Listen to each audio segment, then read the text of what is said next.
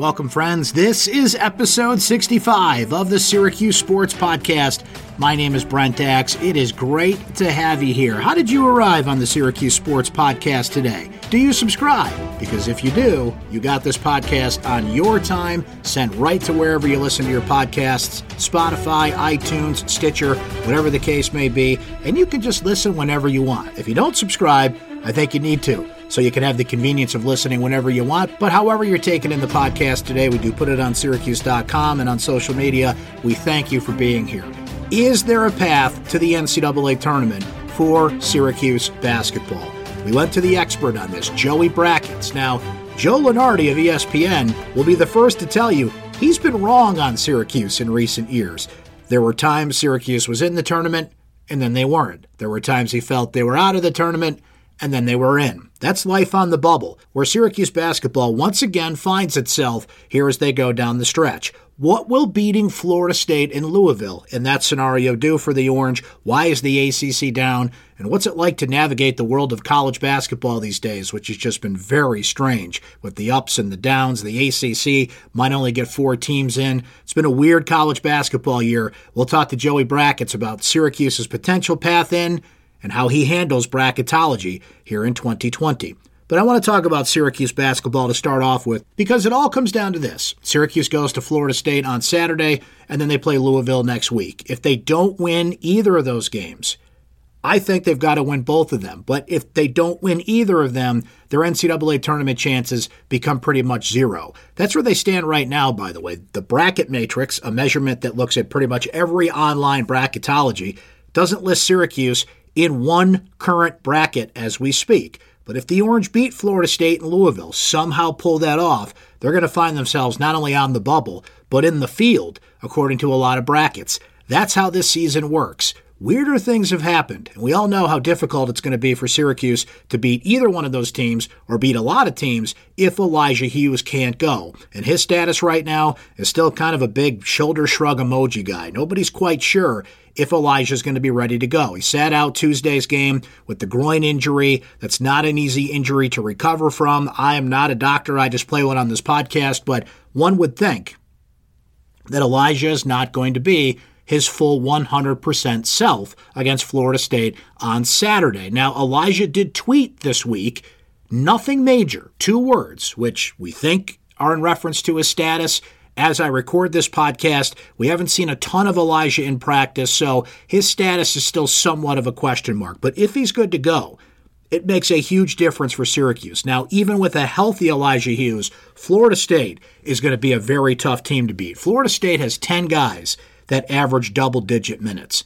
Leonard Hamilton recruits players, and if you get recruited, you're going to play for Florida State. They have one of the tallest lineups in the country, which, by the way, Syracuse typically does, but Florida State takes the cake in that case this year.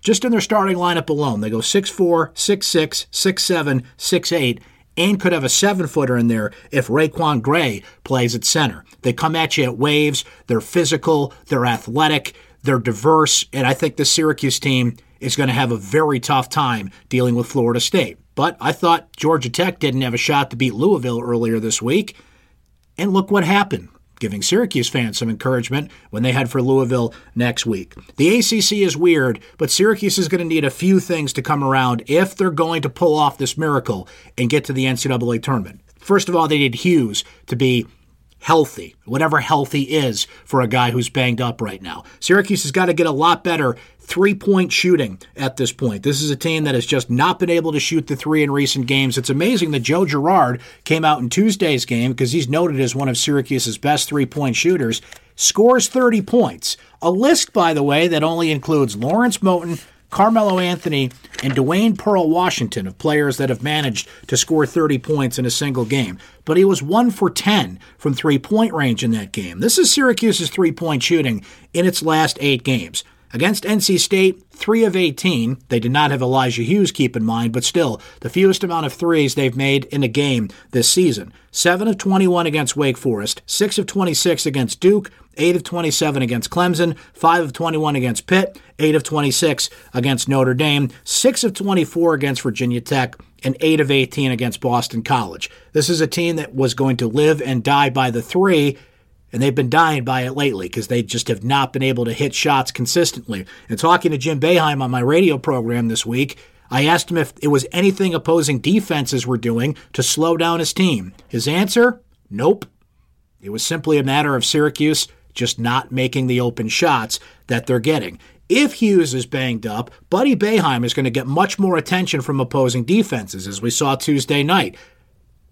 With Hughes out, NC State was able to put their top defender on Buddy, and that's not something he handled very well. Another thing that Syracuse has not been dealing with well going down the stretch, foul trouble. Now, Quincy Guerrier was a lot better in the NC State game. Because of Funderburk and Bates from NC State being in foul trouble themselves, Guerrier was able to work inside, score 16 points, grab 10 rebounds, and only get one foul called against him. Marek Dolezaj ended up with 4 fouls in that game, with the 4th one being called late.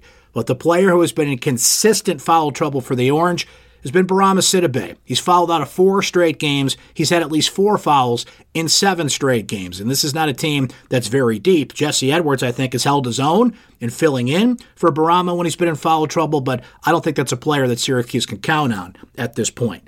Speaking of young guys getting some run, Bryson Goodine has seen some time in recent games and may give Syracuse a spark off the bench because they're going to need a player that can do it on the offensive end. Howard Washington Jr., a lot of you have been wondering why he hasn't played in certain spots. Well, the answer to that is simple. He's just not a very good offensive player. He's very good at slowing down the team, running the offense, calming things down, particularly if Joe Girard gets into a little bit of a rut. But Howard is just not much of a scoring threat. So Syracuse is going to need everything from everyone. And their defense still ranks about 140th in the country in defensive efficiency. That typical 2-3 shutdown zone is just not the case this year with too many younger players in the lineup, the inconsistency with foul trouble. This is a team that's going to live or die by its offense and potentially, maybe, make a tournament run by just flat out outscoring people. Can they do it? Is Hughes healthy? Can Buddy handle the extra attention? Can Joe Girard start hitting some threes? Can Quincy Guerrier keep up his consistent play inside? Can Marek Dolezaj be Mr. Everything, in addition to being an offensive punch for the Orange? Weirder things have happened, folks. I am not going to sit here today, next week, or really until I know Syracuse is out of the tournament, count them out. Right now, they're literally on 0 brackets. But we've got a few weeks to go in a weird college basketball season, so what do you say we just sit back and watch it unfold? The expert on how Syracuse can get in, Joe Lunardi. He joins us now on the Syracuse Sports Podcast.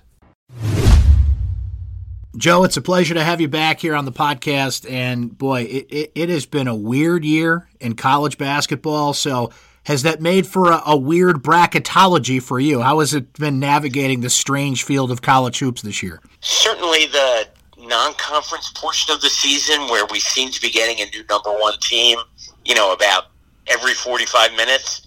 That was different and unique and also fun. I mean, for, people who don't always want it to be, Duke and Kentucky and Michigan State, let's say. There's that element of kind of freshness with the San Diego States and the Daytons of the world commanding a good amount of attention, and deservedly so. But I think, now that we're in the teeth of conference play, the top of the bracket has actually been pretty stable now for, maybe 2 or 3 weeks. There hasn't been a change among the number 1 seeds, and even the 2s and 3s have been stable. I think we saw that when the selection committee gave us its, sneak preview a week ago, and I did not find there to be any surprises. Maybe some other people did. For me, it was pretty much chalk. Joe, Syracuse has been an interesting case study for you over the last 5 or 6 years. We think they're in, they're out. We think they're out, they're in. They're always kind of hovering around the bubble. Last year, they actually got in pretty safe and ended up playing this Baylor team that's one of the top seeds and one of the top teams in the country. But Syracuse they've got an uphill battle, to say the least here. They've got a net ranking of 68. They don't have a top 50 win.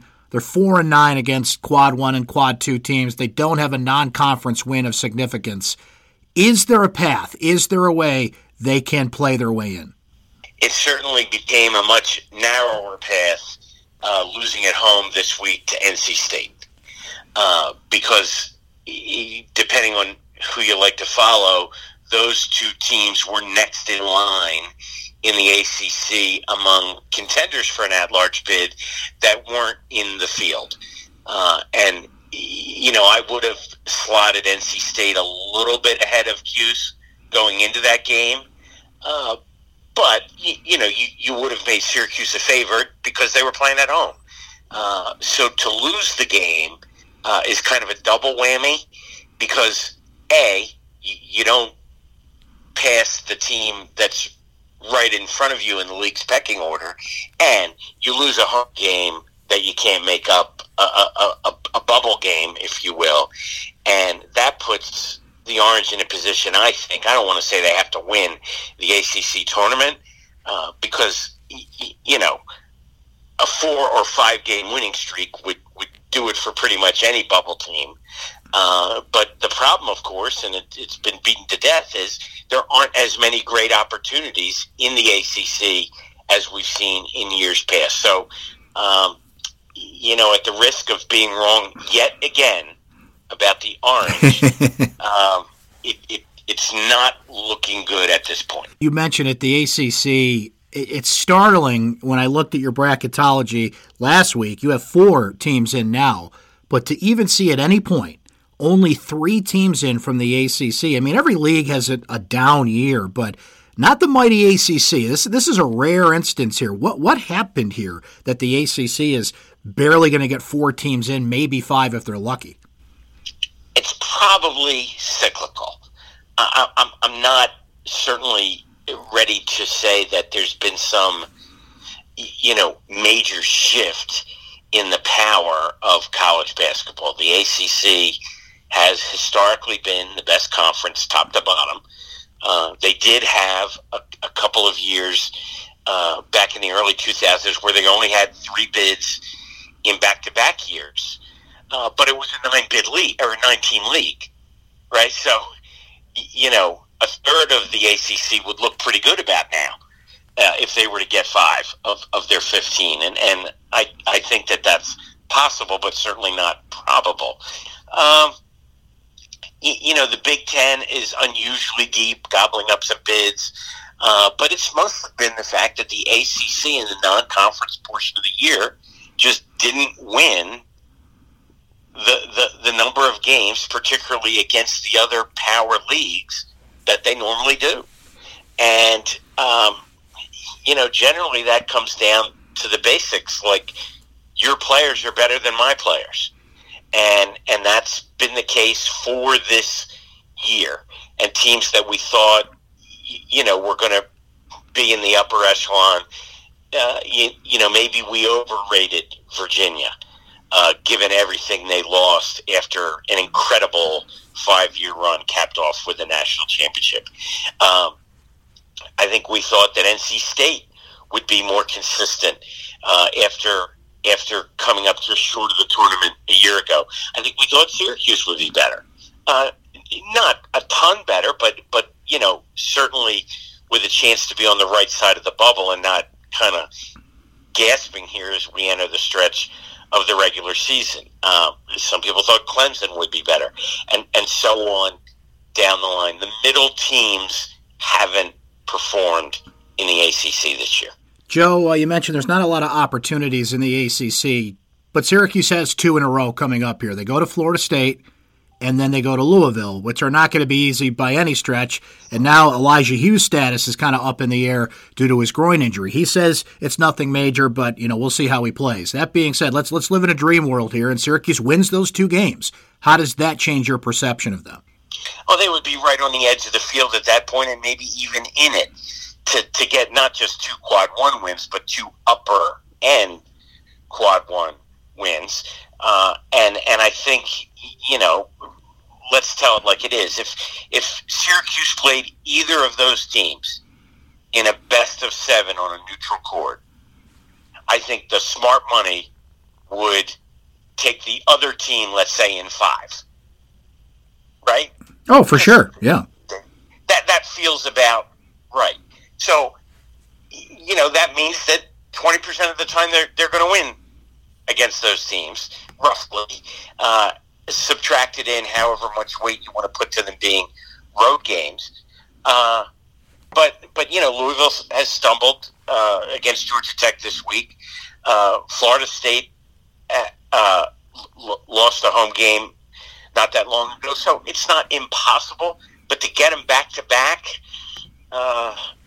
that's one of the reasons why I feel kind of deep down that it's just not going to happen for the Orange this year. For a bracket watcher in Syracuse or a bracket watcher anywhere these days, particularly if you're living life on the bubble, what's that like in 2020? What are the things that fans have to look out for? Who you beat is certainly important, but what are the key factors to watch, not only going down the stretch this year, but in general to see where a team stands in terms of the tournament and bracketology and the whole process? I think the quad system and now the amount of time and energy and words that we spend talking about it has created like a new level of rooting interest in the teams that you've played. Right? Hey, can they slide? Can that become a quad 2 win instead of a quad 3 win? Or a quad 3 loss instead of a quad 4 loss? And, the best end of it, how can we get an extra win or two in that first column? Can somebody that we beat on the road that was number 80 slide up and be number 70 so we get the full credit for that? That's kind of fun. And in the RPI era, it was a little bit less regimented in that regard. So it creates rooting interest. But of course, you've got to have those wins in the first place to allow your fans to root for the teams you beat. Joe, it's going to be fun to watch going down the stretch here. As you said, Syracuse's chance is looking slim right now, but you know as well as anybody that you just never know with Syracuse and a lot of teams. And this year in college basketball, don't write anything in ink until we see that actual bracket come out. Best of luck with everything. Always appreciate your time, and we'll definitely catch up again soon, my friend. You got it, Brennan. As we've learned, if there's a part of the country where the statement, occasionally I'm wrong, is a true statement, it's Syracuse. Thanks for listening to episode 65 of the Syracuse Sports Podcast, and thanks to Joe Lunardi from ESPN for joining us. I would remind you to subscribe to this podcast. Not only this, but if you subscribe to Syracuse.com podcasts, you will get this podcast, the Syracuse Sports Podcast. You'll get my Syracuse basketball recaps in podcast form, and you'll also get the Syracuse football podcast with Stephen Bailey. He just had a really interesting conversation recently with new Syracuse defensive coordinator Tony White. I just had Jay Billis from ESPN on this podcast recently. Lots of good stuff in the archives. So find Syracuse.com podcasts on iTunes, Spotify, Stitcher. Hit that subscribe button, and you'll get it delivered to you on your time on demand. My name is Brent Dax. Thank you so much for listening. We'll talk to you next time.